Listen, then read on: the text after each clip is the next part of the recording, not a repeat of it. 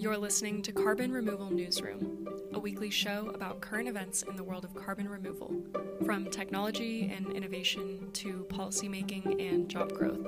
Brought to you by Nori, the carbon removal marketplace. Hello, everybody, and welcome to this week's episode of Carbon Removal Newsroom. As any of our listeners who might have listened last week know, we covered the news that the voluntary carbon markets have shrunk this year. After many carbon offset projects have come under scrutiny, corporate buyers are more hesitant than they once were to invest in them. To prove that carbon removal is worth investing in and better than the status quo, project developers and sellers of credits will need to be able to prove that a credit sold actually means carbon dioxide was removed from the air. It's one thing to do that in a lab when the techniques are being developed. It's another to do it at scale in the field in real-world conditions. So today we have Dr. Anna Lehner, one of the people trying to solve this challenge.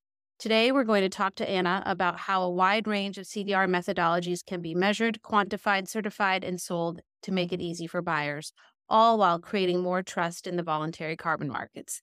So Anna, thank you so much for joining us today. Well, thank you for having me.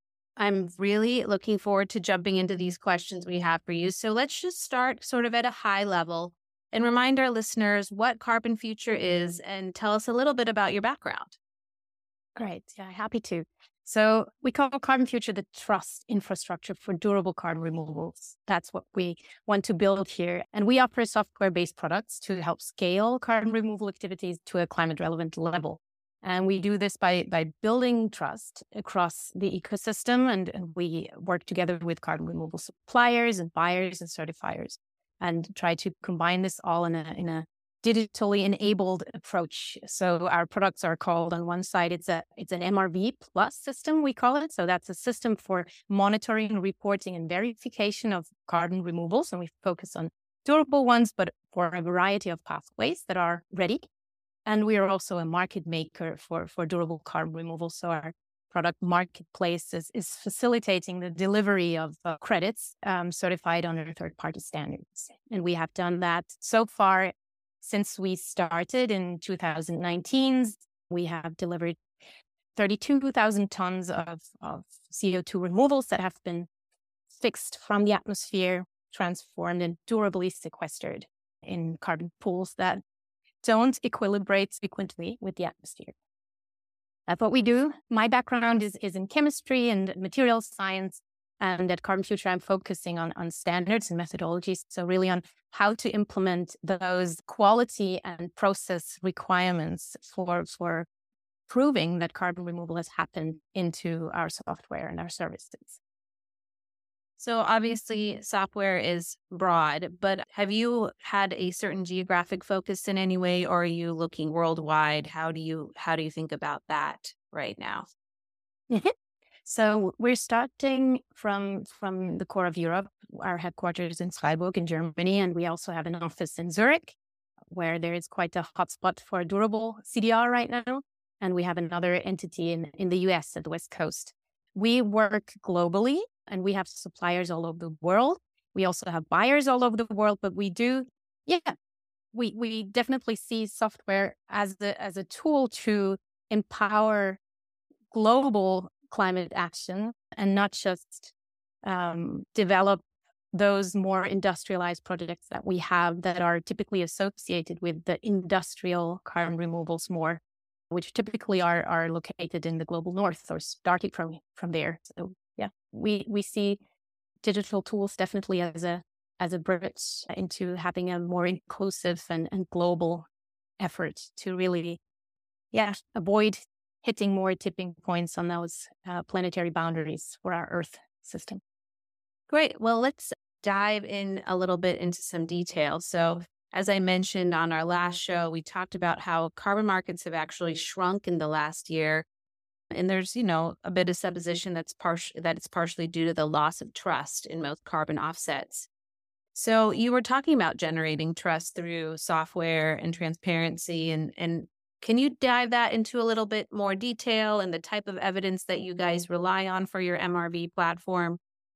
What we see in the market, so seeing the carbon offset market as a whole shrinking, is something that interpret as really making room for something else to really grow and evolve, which is still nascent and smaller. And by that, I mean, it's definitely, we see a growing uptake of volumes for those durable carbon removals where we really have permanent or, very robust carbon pools that CO2 is eventually being put in.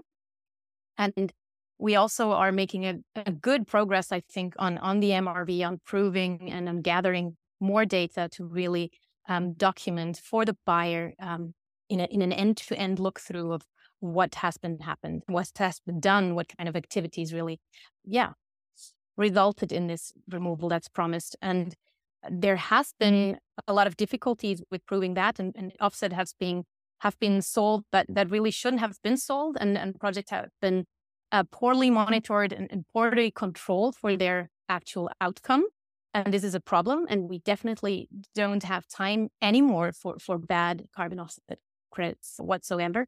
So I think we see a shrinking of that part, and that's a good thing. And we really need to now focus on two large families, maybe, of projects going further. And one, I see those projects where we really have a very clear model of how we can monitor, report, and verify, and how we can translate what's happened in the real world into a specific amount of certificates or of CO2 equivalent tons to issue. And the other part of projects that is also super important are those who are a bit less easily measured.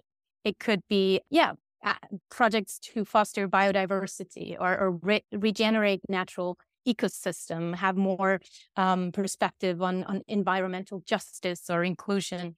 And now we might not be there to have a very clear model of how to translate those real world activities into data models and then valorize them in terms of something. It doesn't have to be carbon, right? But just something that is really that we have an agreement for. And I think we definitely need to funnel investments to those kinds of projects as well. And I see that happening, for example, in the SBTI Beyond Value Chain initiative, where really corporates are encouraged to put part of their budget aside to not just reduce all the emissions that they can and offset the rest by really balancing them with carbon removals, but also using money to drive R&D innovations and advocacy of policy development, for example.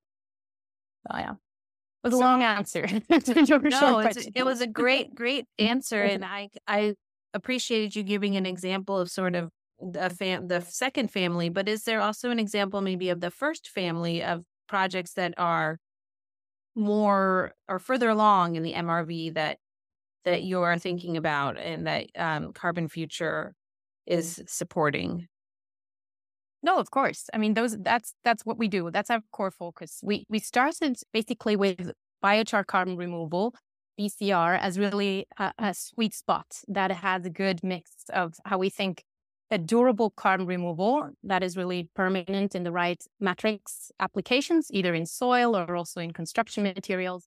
But it has a range of co-benefits for those applications. It's relatively easily available at both a high industrialized and at a low-tech scale. So it can be decentralized, employed, and scaled all across the world. And it is ready for delivery right now already. So we see, just if you look at the CDR.FYI mid-year report, biochar carbon removal was at 92%, I think, of the delivered credits. And that is really what we see happening. That's our go-to.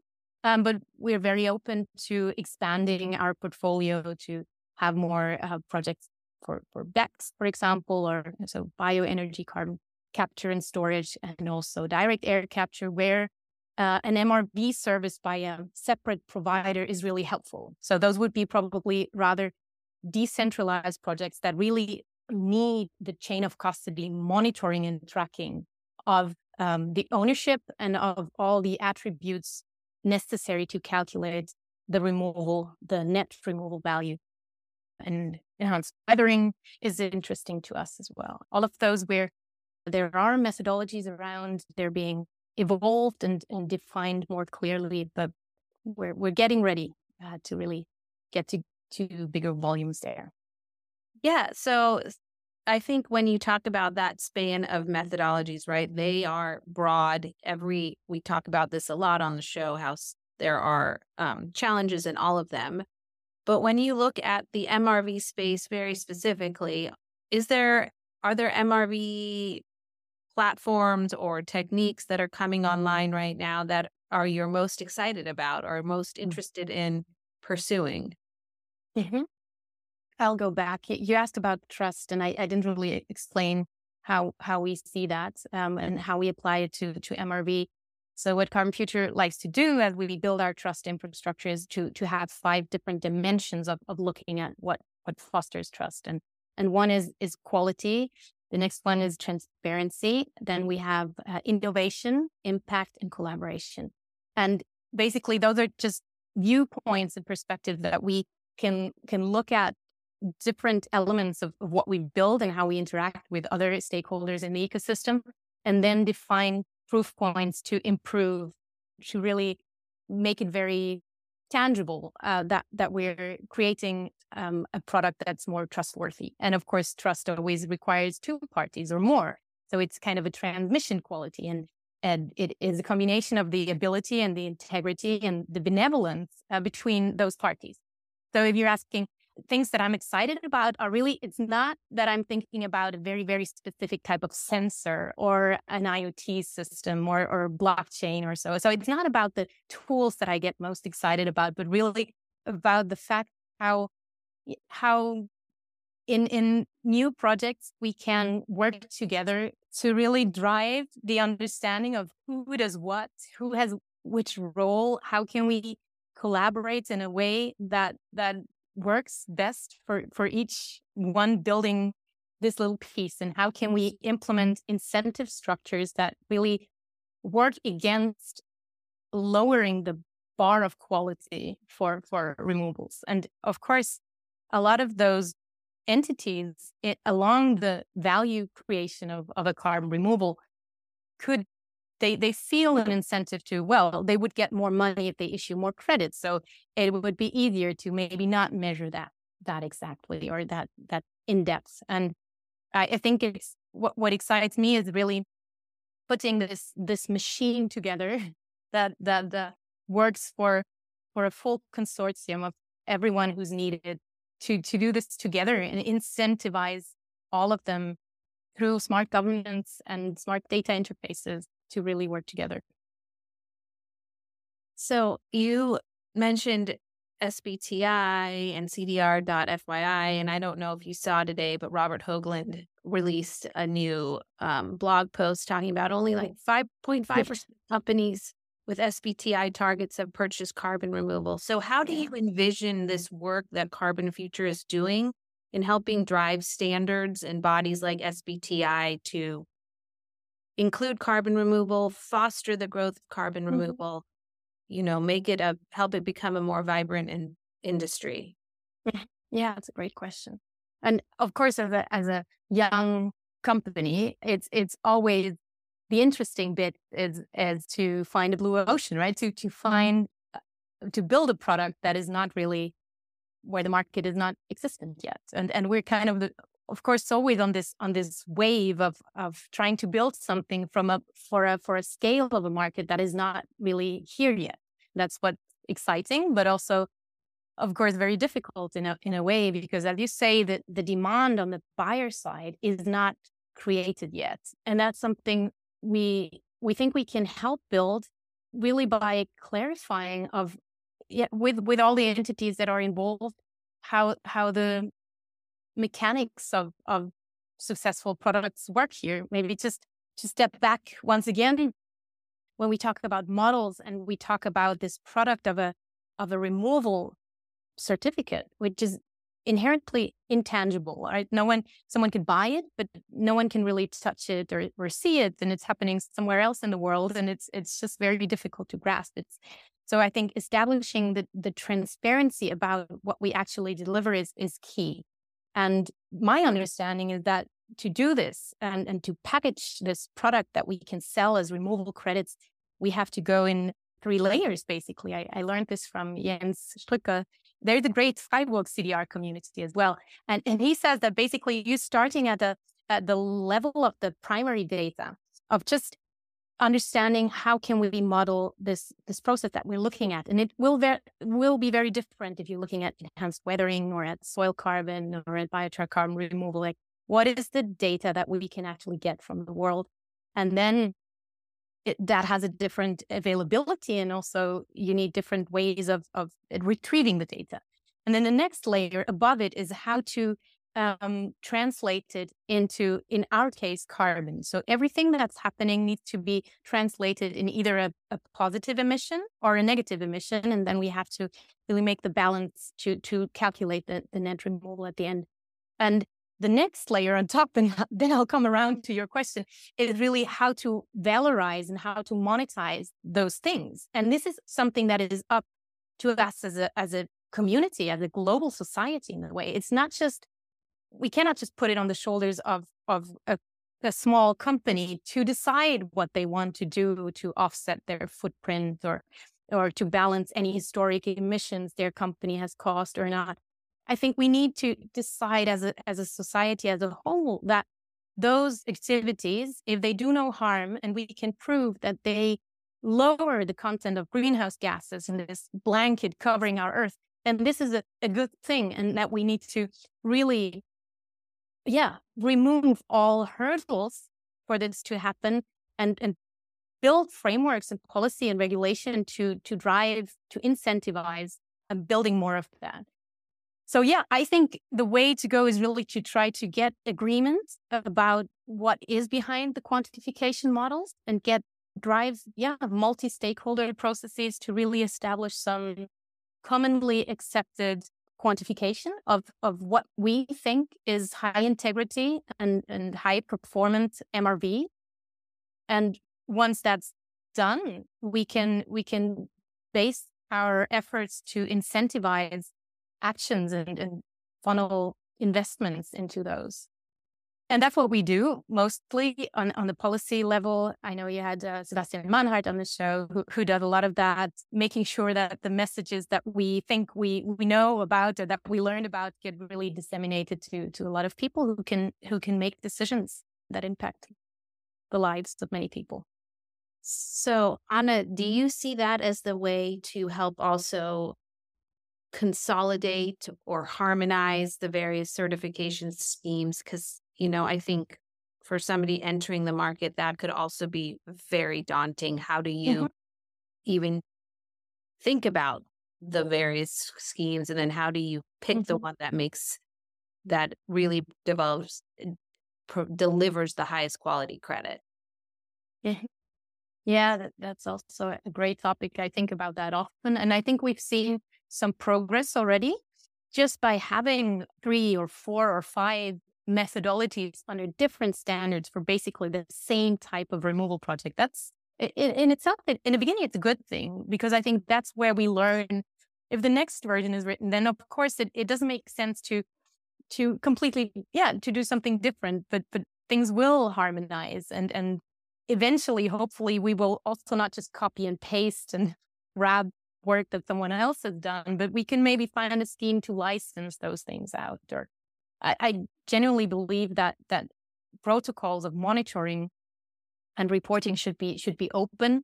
It should be something that we agree about in not just the scientific expert circles, but in the larger community.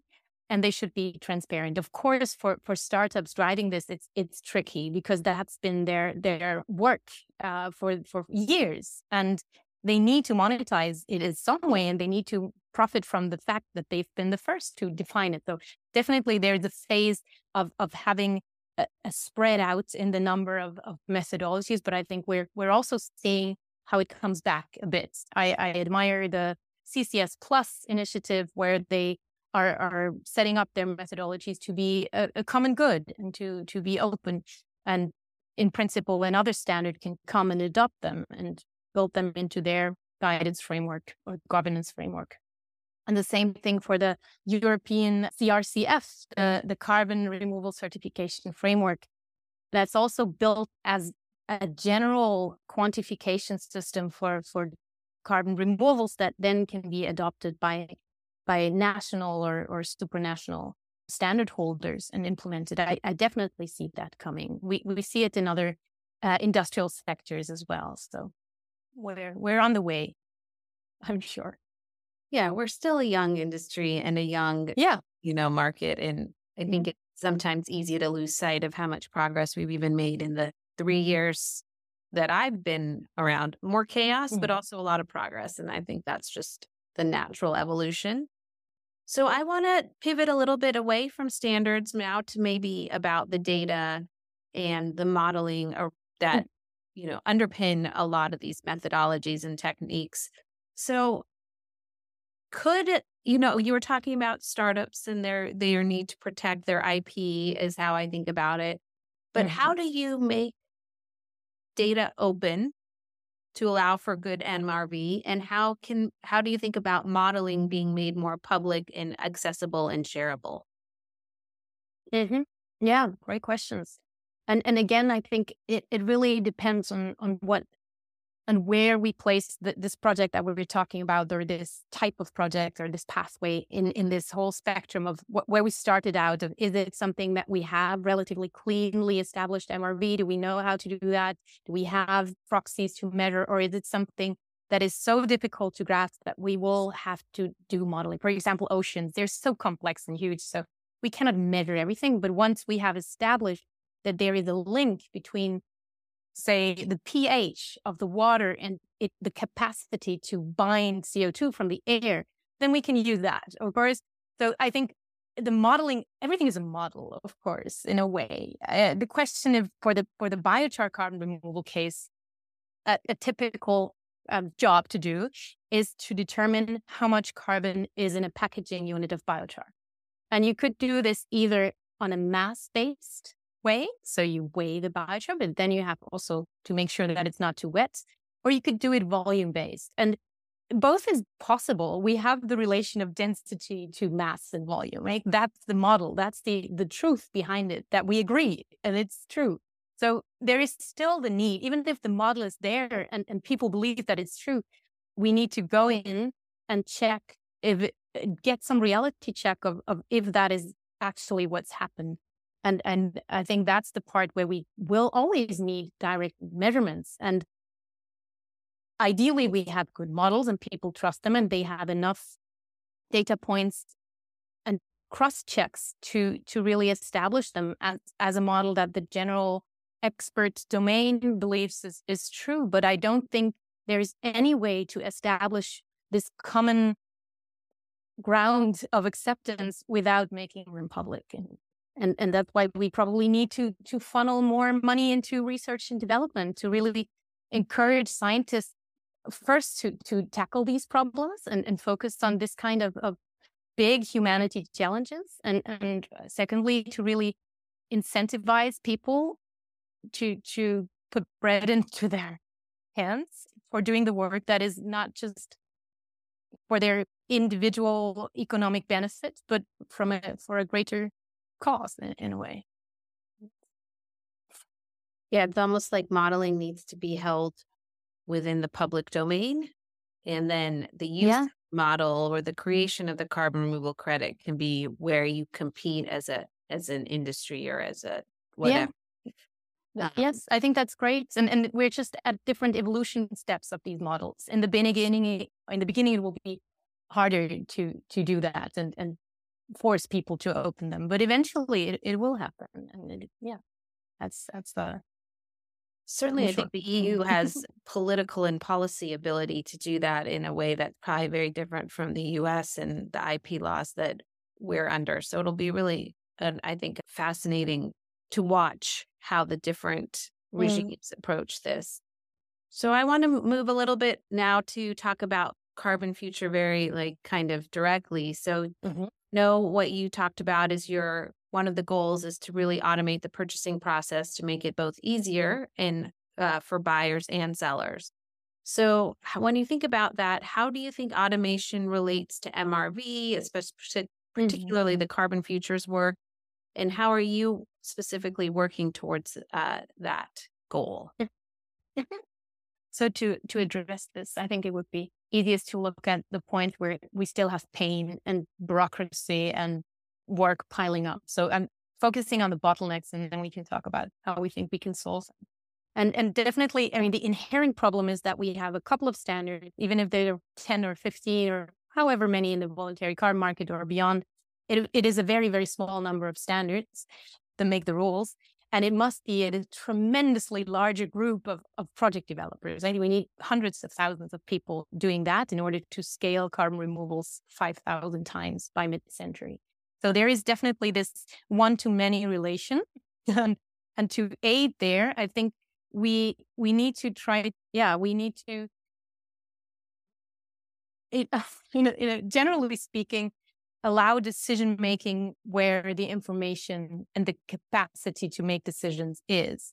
So if someone knows about their projects intimately because they're building a factory and they know how much energy it consumes and they know how big it is, those are the parameters they can easily provide. However, they might not be familiar with the scheme of carbon accounting that's behind some methodology up there. Ideally, we would have an automated way of combining the input that people know about, and they can easily provide it with some sort of abstraction of complexity and an automation of those calculations or of reports. So I don't think we will need hundreds of pages of project design documents in future if we have good forms that take in just the data and the bones of the data, just what we really need, and then bring it into a form that can be transported along this data trail until the certificate is issued. So the intake of data, looking at who can provide data, what kind of data, and then optimizing, of course, the calculations to predict the sink potential is something that can be useful, that you can already estimate how much you will get. And then you can use that for your business modeling as well. And then we can also automate the way that validation and verification is happening. We're not quite there yet, but I have great hopes in the future. Again, I think if we put a big map of hundreds of pages of a written PDF or so in front of an auditor, it's hard for them to actually say that is good if it adheres to the, if the data collected complies with the model that we have agreed upon, because it's just not how a decision for a human brain works well. But we could allow machines to help with that by doing some complete list checks or doing image or text recognition on data and really providing some of the decision making preparation for people to speed that up. That's another part. Of course, linking all those different data systems and IT systems of the entities connected can be automated. We can use application program interfaces, APIs. We can link into software systems that suppliers use to manage their business ERP systems. And that's what we've been doing at Carbon Future as well. So in general, digitizing and optimizing is something that we can use all over to create a faster and more robust and efficient and enjoyable process for everyone. And hopefully, eventually, auditors, will have some kind of a data fingerprint, maybe some kind of a hash that's based on an open and shared model. And they just can check if that is correct and if the data has not been compromised. And they don't have to look at each word in a PDF anymore. The PDFs are daunting, aren't they? So one thing we talked about sort of harmonizing standards, and I'm also kind of curious how do you think about equating different types of CDR that offer different timescales with varying levels of sort of MRV sophistication in your current system? I mean, hopefully some of these problems get worked out over time because MRV becomes more, better for all CDR. But right now, how do you think about that when you're developing these end-to-end solutions? Mm-hmm. Yeah, a great topic to think about. I really appreciated Carbon Plan's blog post about comparing carbon removal approaches regarding their different time scales. So that's something that comes to mind from your question is, of course, CDR happens in such different distributions over time and space. And we have, for example, planting trees or re-establishing wetlands and peatlands is something that will either avoid emissions in the latter case or build up removals over decades. And the effect will finally then come into play. And the same is for enhanced rock weathering. Of course, if you spread out ultramafic rock dust that has the capacity of pulling CO2 from the air, it will just gradually build up. And in comparison to that, if you do a biomass pyrolysis, if you make biochar, you establish the amount of carbon that can go into a durable sink immediately. And that's quite different. So, of course, we need to look at that. And even more, as you say, the durability of the sink itself is something that we haven't really been paying attention a lot to.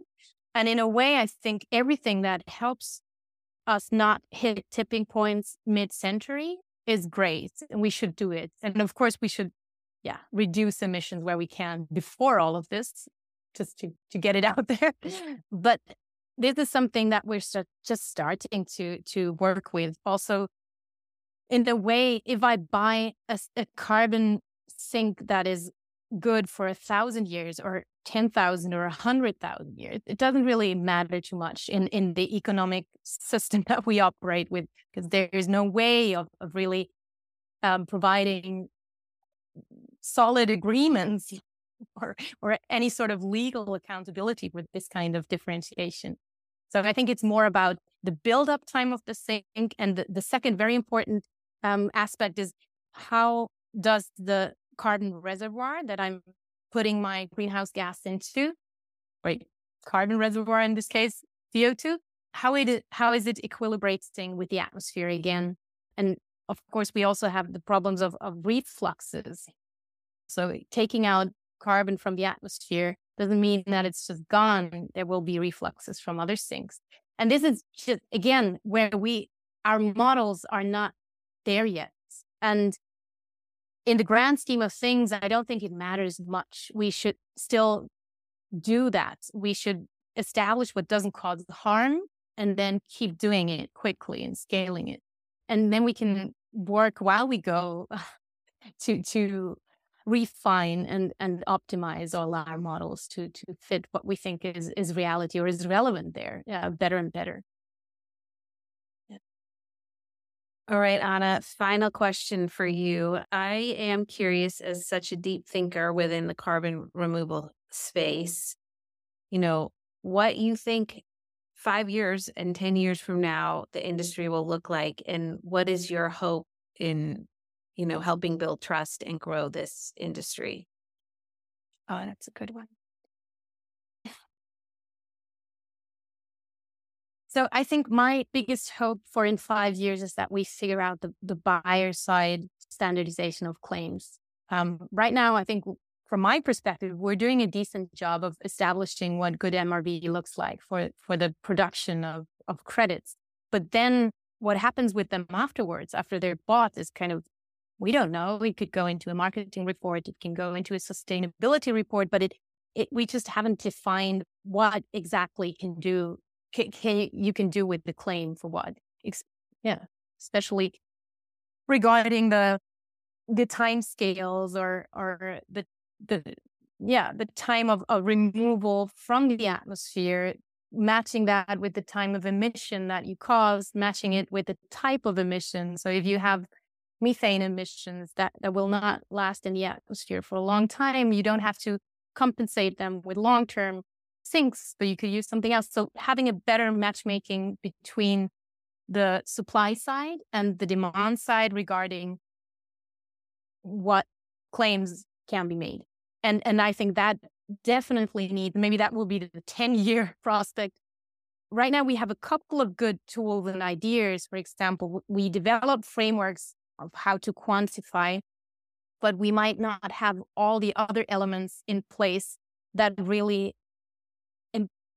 power or require that people use these frameworks. Right now, a lot is still based in these voluntary carbon market schemes, and we can prove that it's working. It's a great sandbox. We can see what people need. We can build products. We can,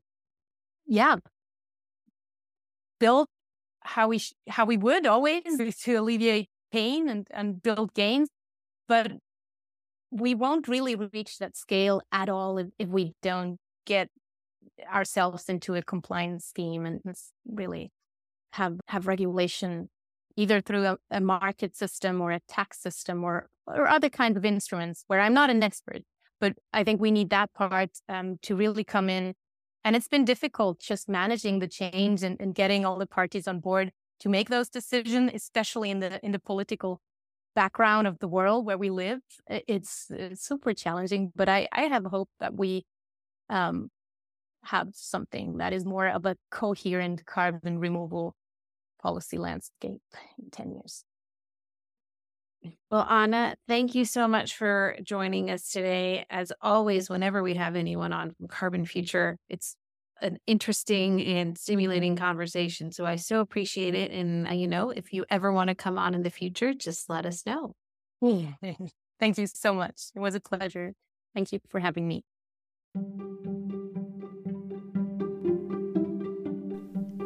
Thanks so much for listening to Carbon Removal Newsroom. If you like the show, the best way you can help us is by giving us a great rating and review in Apple Podcasts, following the show on Spotify, and by sharing the show on social media. Tell your friends and help us spread the word about what's happening in the world of carbon removal.